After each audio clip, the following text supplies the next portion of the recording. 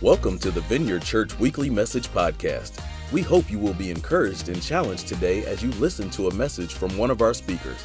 Prepare your heart and get ready to receive a word from God today. So I am super excited to hear from Dr. Randy Smith today. Randy is a Bible teacher, he's a pastor, he's an archaeologist, he's a study tour guide, he's so many different things. And Randy has been at Vineyard a few different times. He's preached a couple times, he has taught us the book of Revelation. Anyone attend that Revelation seminar? Yeah, quite a few of you. You all understand it now, right? Yes, after 6 hours with Randy, I totally get it.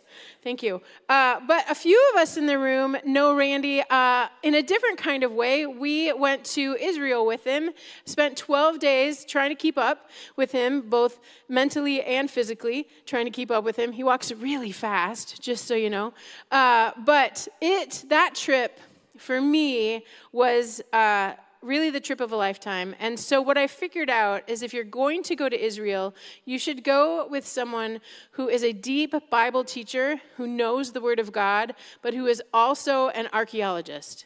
Because that just makes all the difference. To understand the culture, to understand the archaeology, to understand all of that makes a huge difference in how you understand the Word of God and apply it to your life. And so I want to encourage you, if you did not go in April, there is still a chance. In April of 2025, so a couple years from now, we have signed on to go again to Israel with Dr. Randy Smith. And so if you're interested in that and you want more information along the way as we begin to put that out, I'm going to encourage you to scan the QR code in front of you, or you can stop by the booth in the atrium where we have people who went on that trip. They can sign you up, but also if you have questions, they can answer those questions.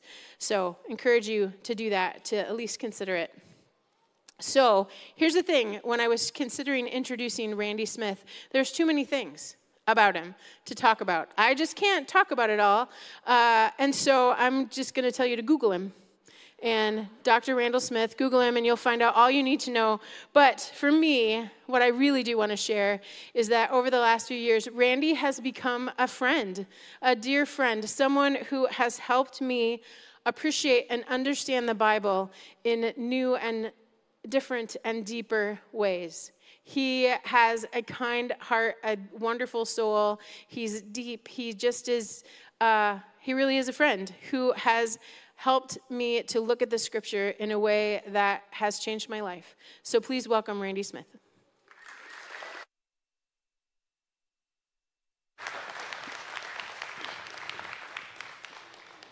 They say they save the best for last. You're the last stop I have before I head back over to the Middle East. And I've been traveling around doing youth conferences and a bunch of things. I don't know why they invite me. Nothing about me says youth, but I go, and they're good enough to have me. And I really do love what I do. But, you know, as I've been traveling around, I've been meeting people, and they keep coming up with this phrase. I keep hearing, you know, increasingly walking with Jesus just seems like it's getting more difficult. People will say to me, you know, whether it's creating a ministry or living a testimony or trying to raise godly kids, people will say there just seems to be a lot more pushback and there's a lot more conflict. But the truth is, it's always been that way. I can take you this morning, and I'd like to Mark chapter 1. To the very beginning of Jesus' ministry as it's told by the Gospel of Mark. And Mark is trying to let you know that from the beginning, Satan jumps on the back of Jesus and pummels him.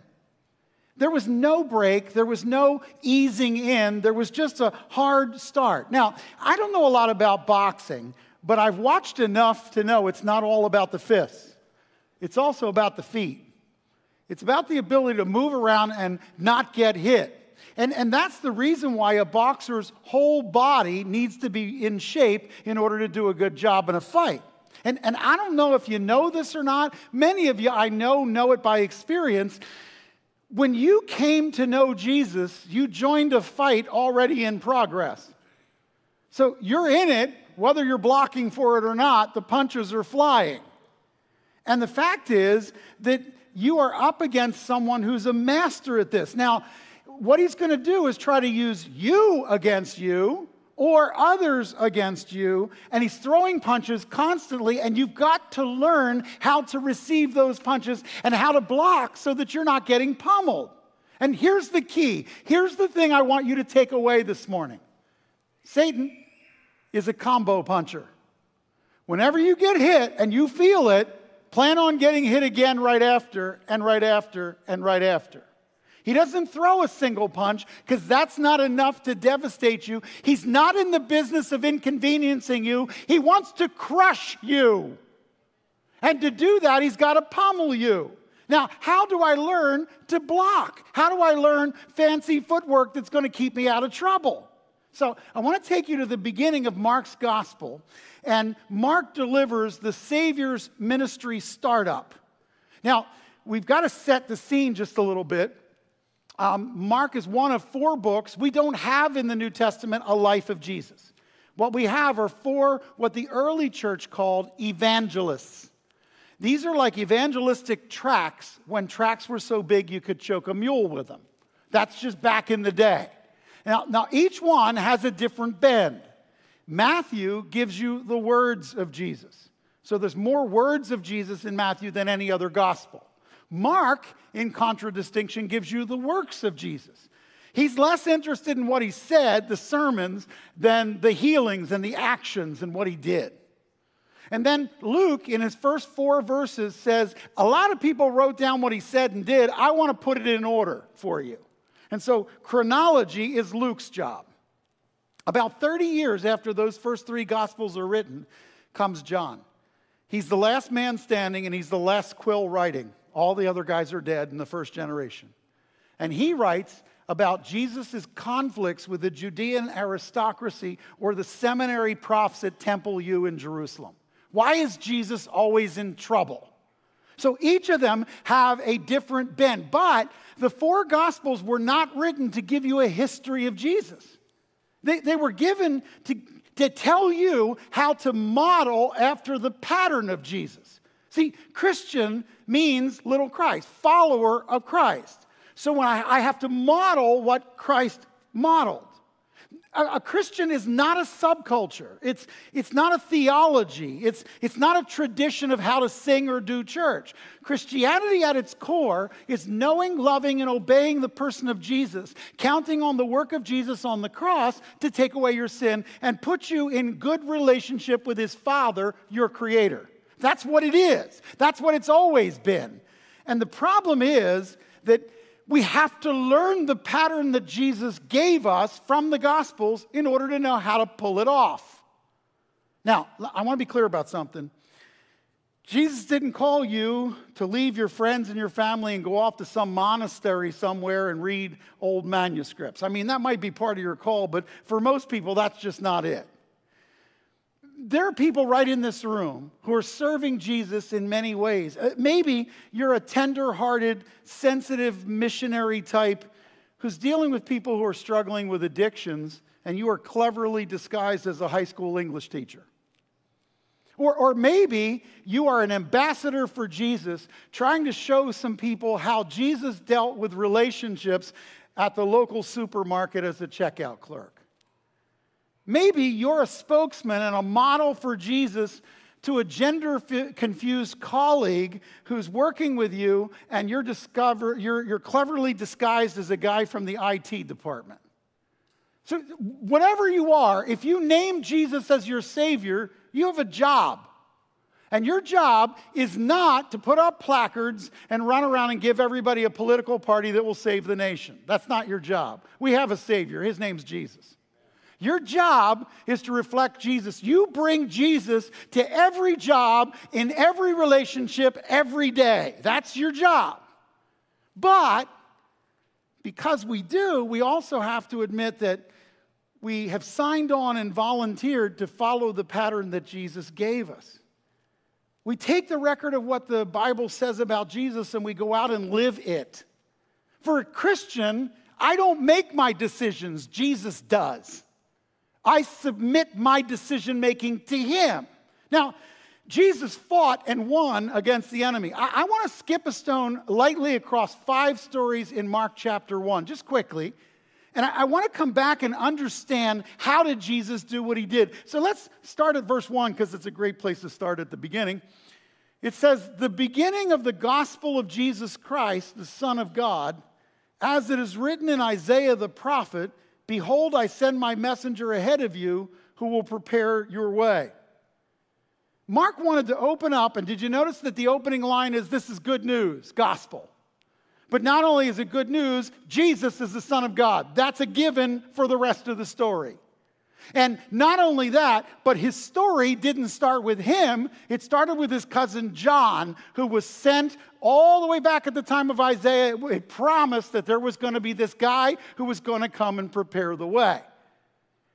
If you look at all four Gospels, you learn that John is an old guy with a weird diet and an eccentric wardrobe, but a humble spirit.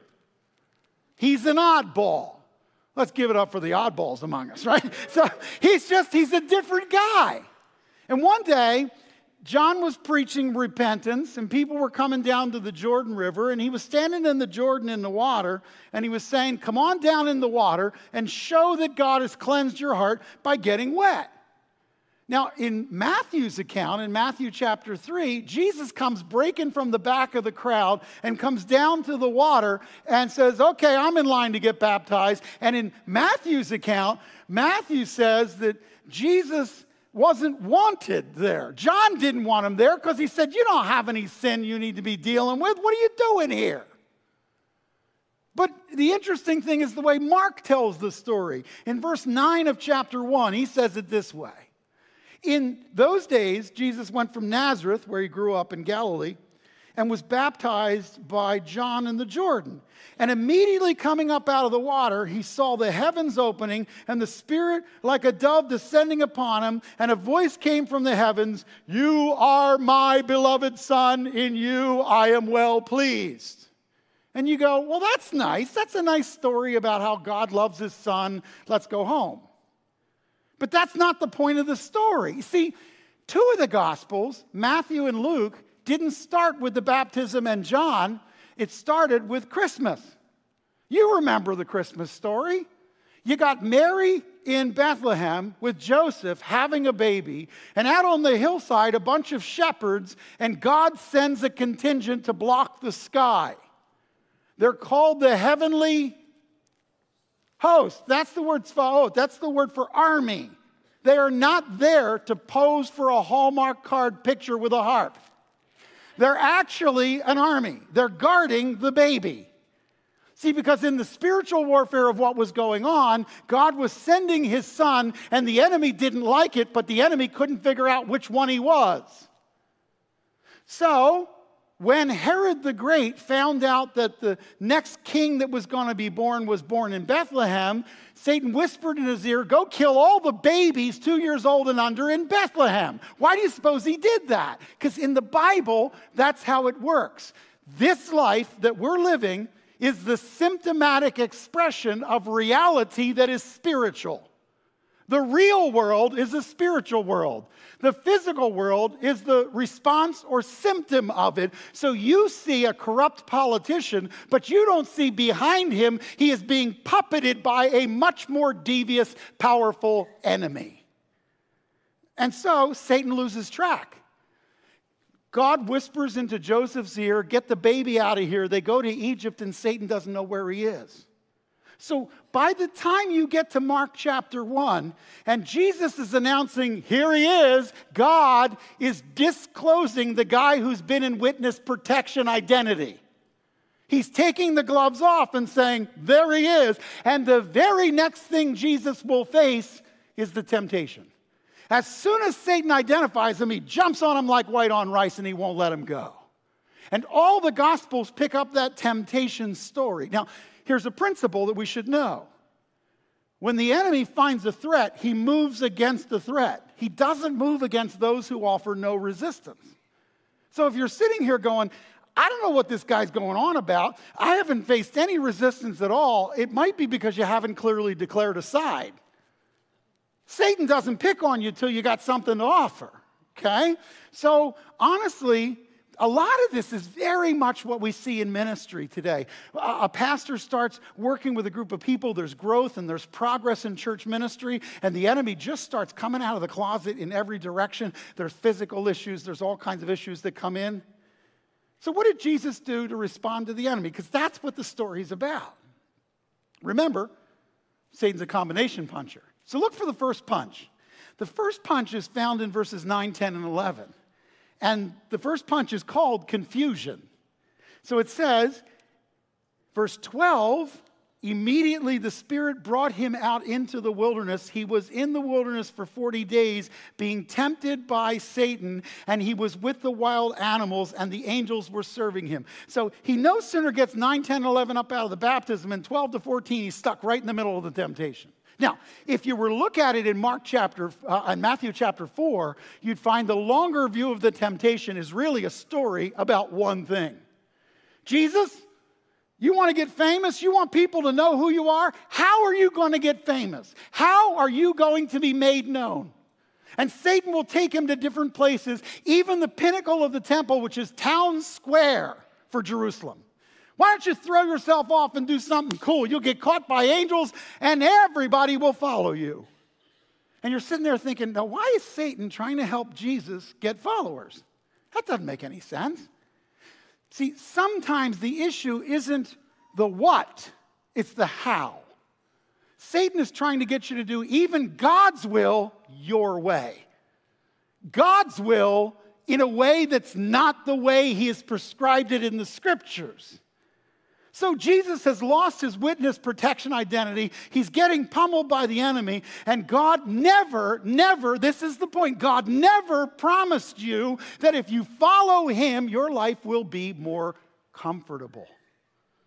That's not the promise. There's people out there telling you that if you follow Jesus, your blues will be bluer, your greens will be greener, and Bambi will eat in your yard. And it's not true. It's not true. If that were true, God owes an apology to the martyrs.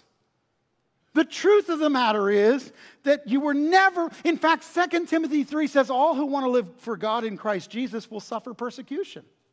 I'm not saying go out there and put your chin out there and ask for it. I'm trying to say don't be surprised if it happens. Now, here's the thing. There's a pressure point that Satan is pushing hard on Jesus. He takes them all over. He questions, how are you going to be made known?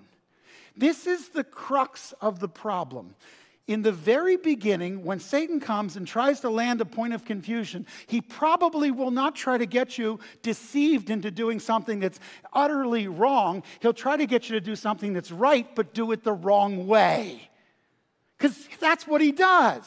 As a believer, I have to give permission for God to both give me direction and demand obedience that I follow him the way he wants me to follow him. How many of you know from an argument that you can even make the right argument the wrong way, thereby invalidating your point? You can tell somebody about the love of God while yelling at them. That's not exactly the plan. And it's not going to really work.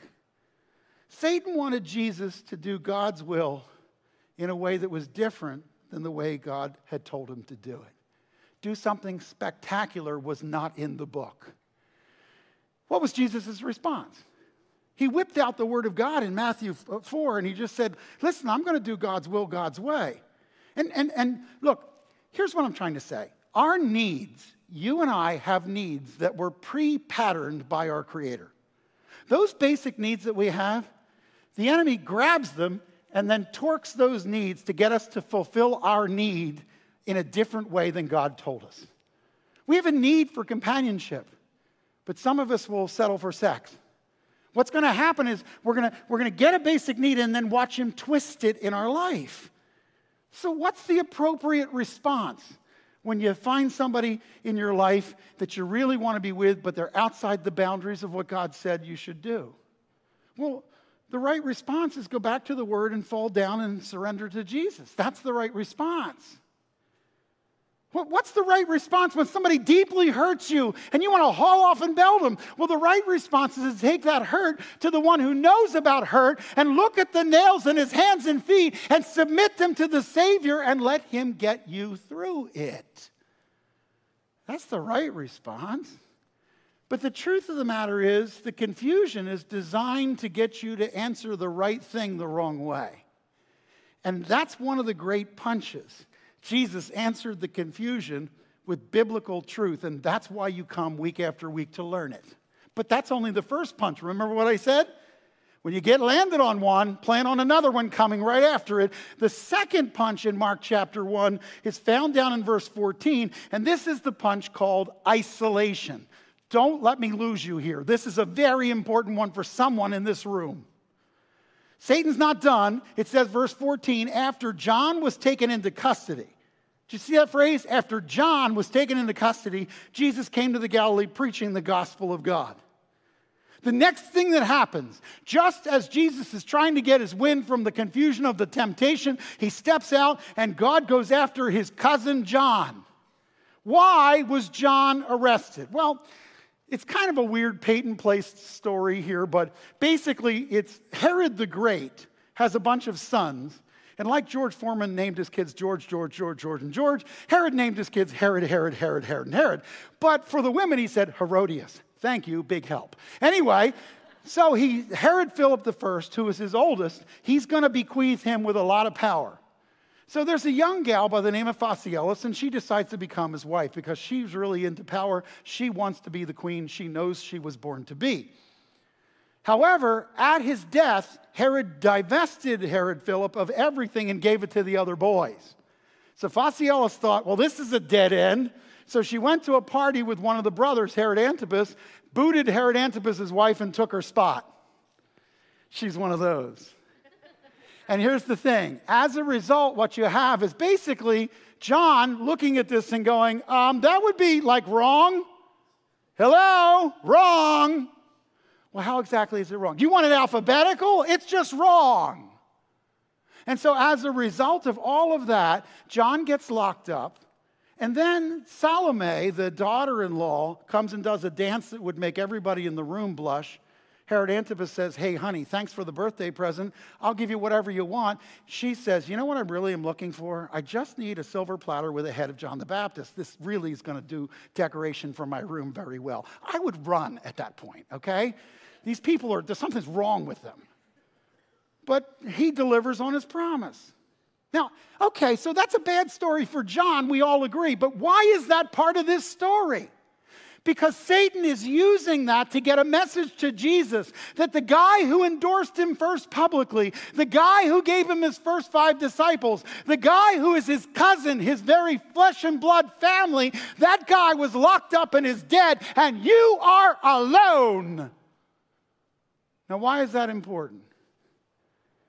Because it's the wildebeest that walks alone that gets eaten by the lion.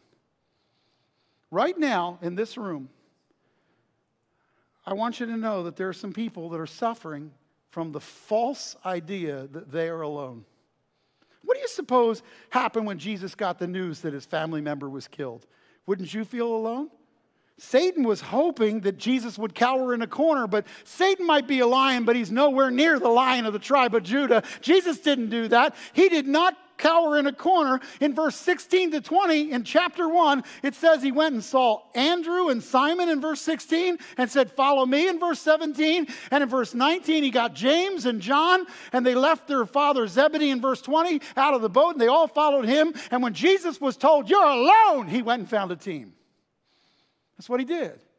He said, well, if I'm alone, I'll start a team.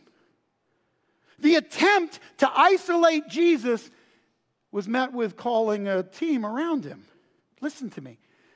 There are some young people right here in the sound of my voice that have been seduced into thinking that their doubts about their own identity and their gender and their suffering over a battle of ungodly desires are unique to them. They believe they're the only one that feels like they feel. That is a lie. You are not alone. In this room, I have it on good authority, there's lots of good sinners here. Watch your wallet. And here's what I'm telling you. We are all struggling with different things, and what the enemy wants you to do is get convinced that you are alone. But all of us, since Adam and Eve, have been struggling. And I have to get to the place where I say, my wants and my desires, I will not try to get Jesus to fit into them. I will fit them into his word and his plan. You know, it doesn't matter if the issue is fortune, fame, power, pleasure, the four gods of our age: fortune, fame, power, pleasure. It doesn't matter which it is. We struggle with these things. And we live in a time, guys, I'm seeing it all over the place. We live in a time when Americans have reduced the criterion of making decisions down to one criterion: do I feel it? Listen, if you're going to make all the important decisions of your life based on how you feel, it will fail. It will fail our country, it will fail your family, and it will fail your life plan. People who are called by Jesus have met the truth. They know the truth. Can I say this lovingly? How Eve felt about the fruit was irrelevant. That's not the story. There is no justification to trying to make Jesus fit your will and call that Christian. It's not Christian. Christian is following him, not stuffing him into my life plan and getting him to follow me. That's not what it is. And so when I look at this, I see that Satan was driving him to try and feel alone. He had tried to do some confusion. He tried to do isolation. Those didn't work. Remember, he's a combination puncher. So he's not over. Then he throws a third punch. Maybe some of you are experiencing this punch. It's called overload. Can I get an amen from the overloaded people? I want you to watch from this one, because in verse 21 of chapter 1, he walks into the Capernaum synagogue on the Sabbath. He begins to teach. Verse 22, it says they were amazed at his teaching. Verse 23, a man in the synagogue with an unclean spirit comes out, and he starts saying, "What business do you have with us, Jesus of Nazareth? Have you come to destroy us? I know you are the Son of God, the Holy One of God." And Jesus said unto him, "Shut up! Be quiet and come out of him." Now wait a minute. What did the demon say that was wrong? He's out there announcing, this is Jesus. He is in fact the Holy One of God. Well, that's true. And verse 28 says, the news about him spread everywhere into the whole surrounding region. Why in the world didn't Jesus say, well, just keep on preaching, buddy? As long as you're telling the truth, I want my name and face on every billboard in the Galilee. Why can't I do that? Listen to me. Do you remember what Satan tempted him with? How will you be made known? What spectacular event will you pull off to get people to follow you? And Jesus said, I'm not doing it that way. So Satan provided the spectacular event to force him into it. And what he was trying to do was to get people to jump on board. The demons wanted to get Jesus so popular by early announcing who he was before Jesus was ready for it to happen. Listen to me, one of the key ways Satan works is to swamp the boat. So many needy people come down inside of it. All of a sudden, a ministry just gets started, and now there's all kinds of high needs people. Listen to me, I'm not saying that you are a bother. If you have legitimate, honest, spiritual, and emotional needs, you're part of this ministry, and we want you here. But I am trying to say that more is not always better, and fame isn't always helpful. A ministry can grow too fast to grow well. A believer can take on too much to grow too deep. Big trees stand in strong winds because they had rooting time. And you've got to have it. What the demon was trying to do was get him too famous before he was ready for people to respond. So Jesus responded with a holy shut up. Because when you do it against what God wants, that's God's feeling about it. Now, in the midst of all this, there's a guy that is in the room, and he's hurting because a demon's beating him up.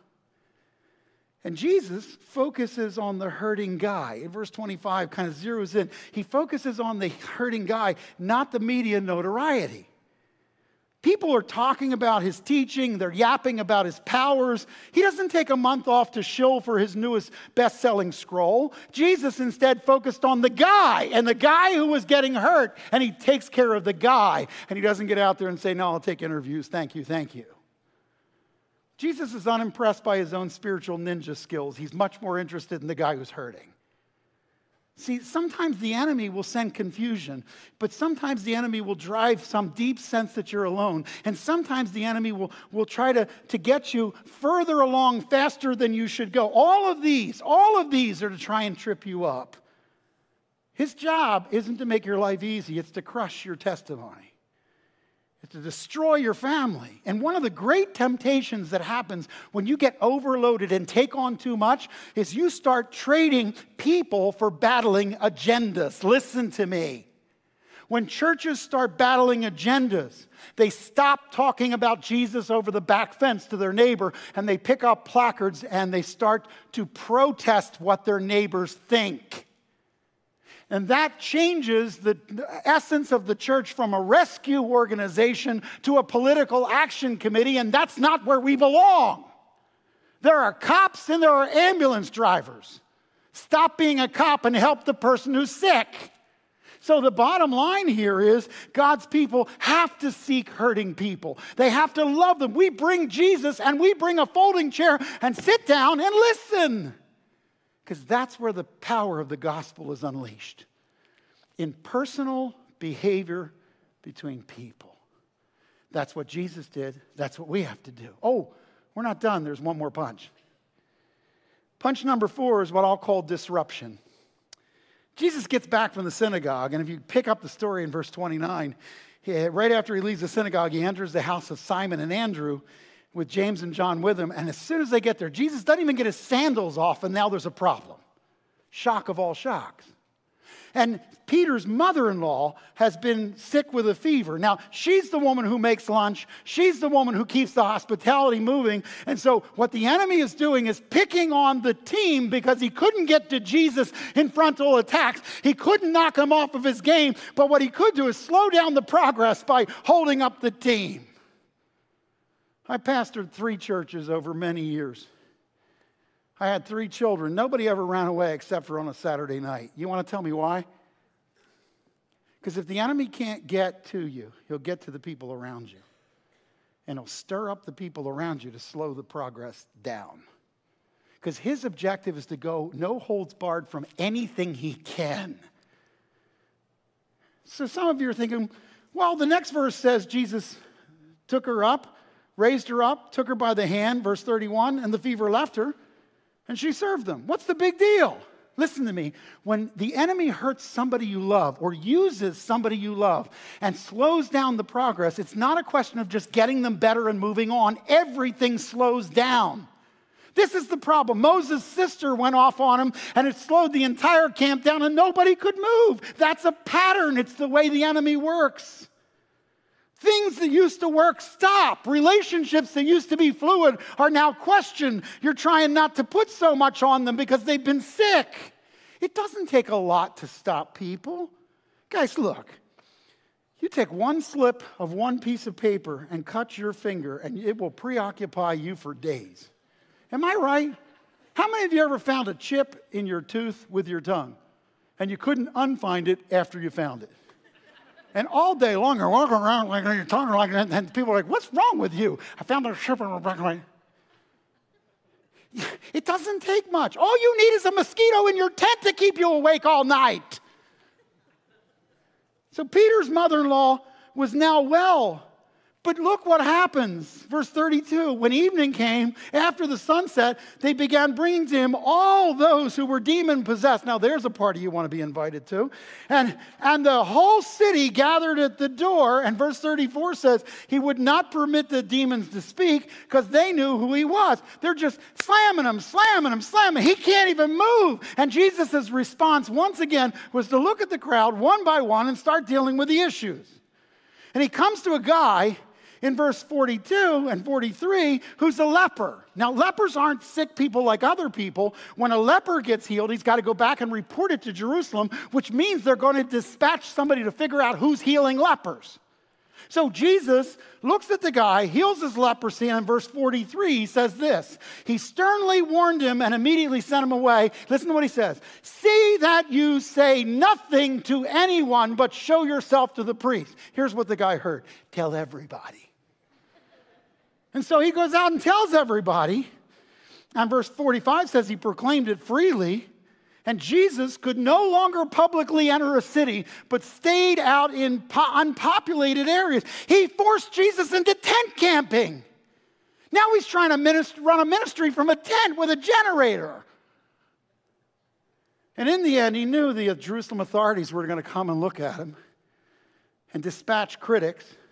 So now he's being scrutinized. Now he's being overworked. The boat is swamped. In every direction he's being pressed. And what does Jesus do? He does not avoid the trap. He lives it and keeps plowing.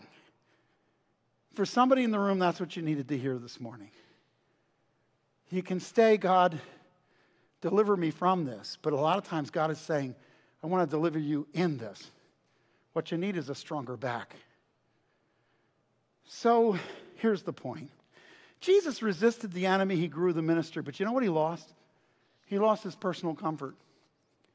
He lost his personal comfort because that's part of the program. Guys, here's what I want you to see. Satan is a combination puncher. He's not going to stop his attacks, but you can and must learn to move your feet. You can and you must learn to block his shots. 2 Corinthians 2 says we're not ignorant of the enemy's devices, confusion, isolation, overload, disruption. These are very old ploys. He is going to tempt you to exalt your feelings over God's word. Don't do it. 100 million years from now, you will remember you did. You have God's Spirit. Greater is He that is in you than he that is in the world. You have God's word to guide you. You have God's team to stand with you. You are not alone. But do not be surprised, because there's a fight coming. And the Church of Jesus Christ needs to stop being surprised and stand up and understand. Jesus did it from the beginning. This isn't new. It's just our time. You are the people God chose for this hour.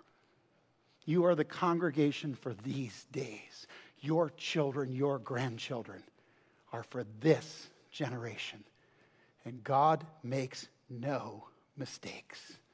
Father, we're thankful. We're thankful that when we turn to you, what we see is a powerful set of punches by a vicious enemy. But when we look at all of your word, what we see is a magnificent God beyond description. And we recognize your power, and we are ready this day to stand up and be counted as yours because we recognize our Savior went before us and gave us this wonderful gift of making disciples. And as we do it, we would follow you and not ourselves. We would lean into your choices and not make our own and fit you into them. Oh, Jesus, I pray this morning that your Spirit would draw us to you and that we would, in this moment, check where we are in our decision-making process and where we are in holding off these punches. Because there's some who are walking around beat up by an isolation that isn't even real. And I pray that you would speak by your Spirit right into their hearts. In Jesus' name, amen. Thanks for listening to the Vineyard Church Weekly Message Podcast. We pray you were impacted by this message. God bless, and see you next time.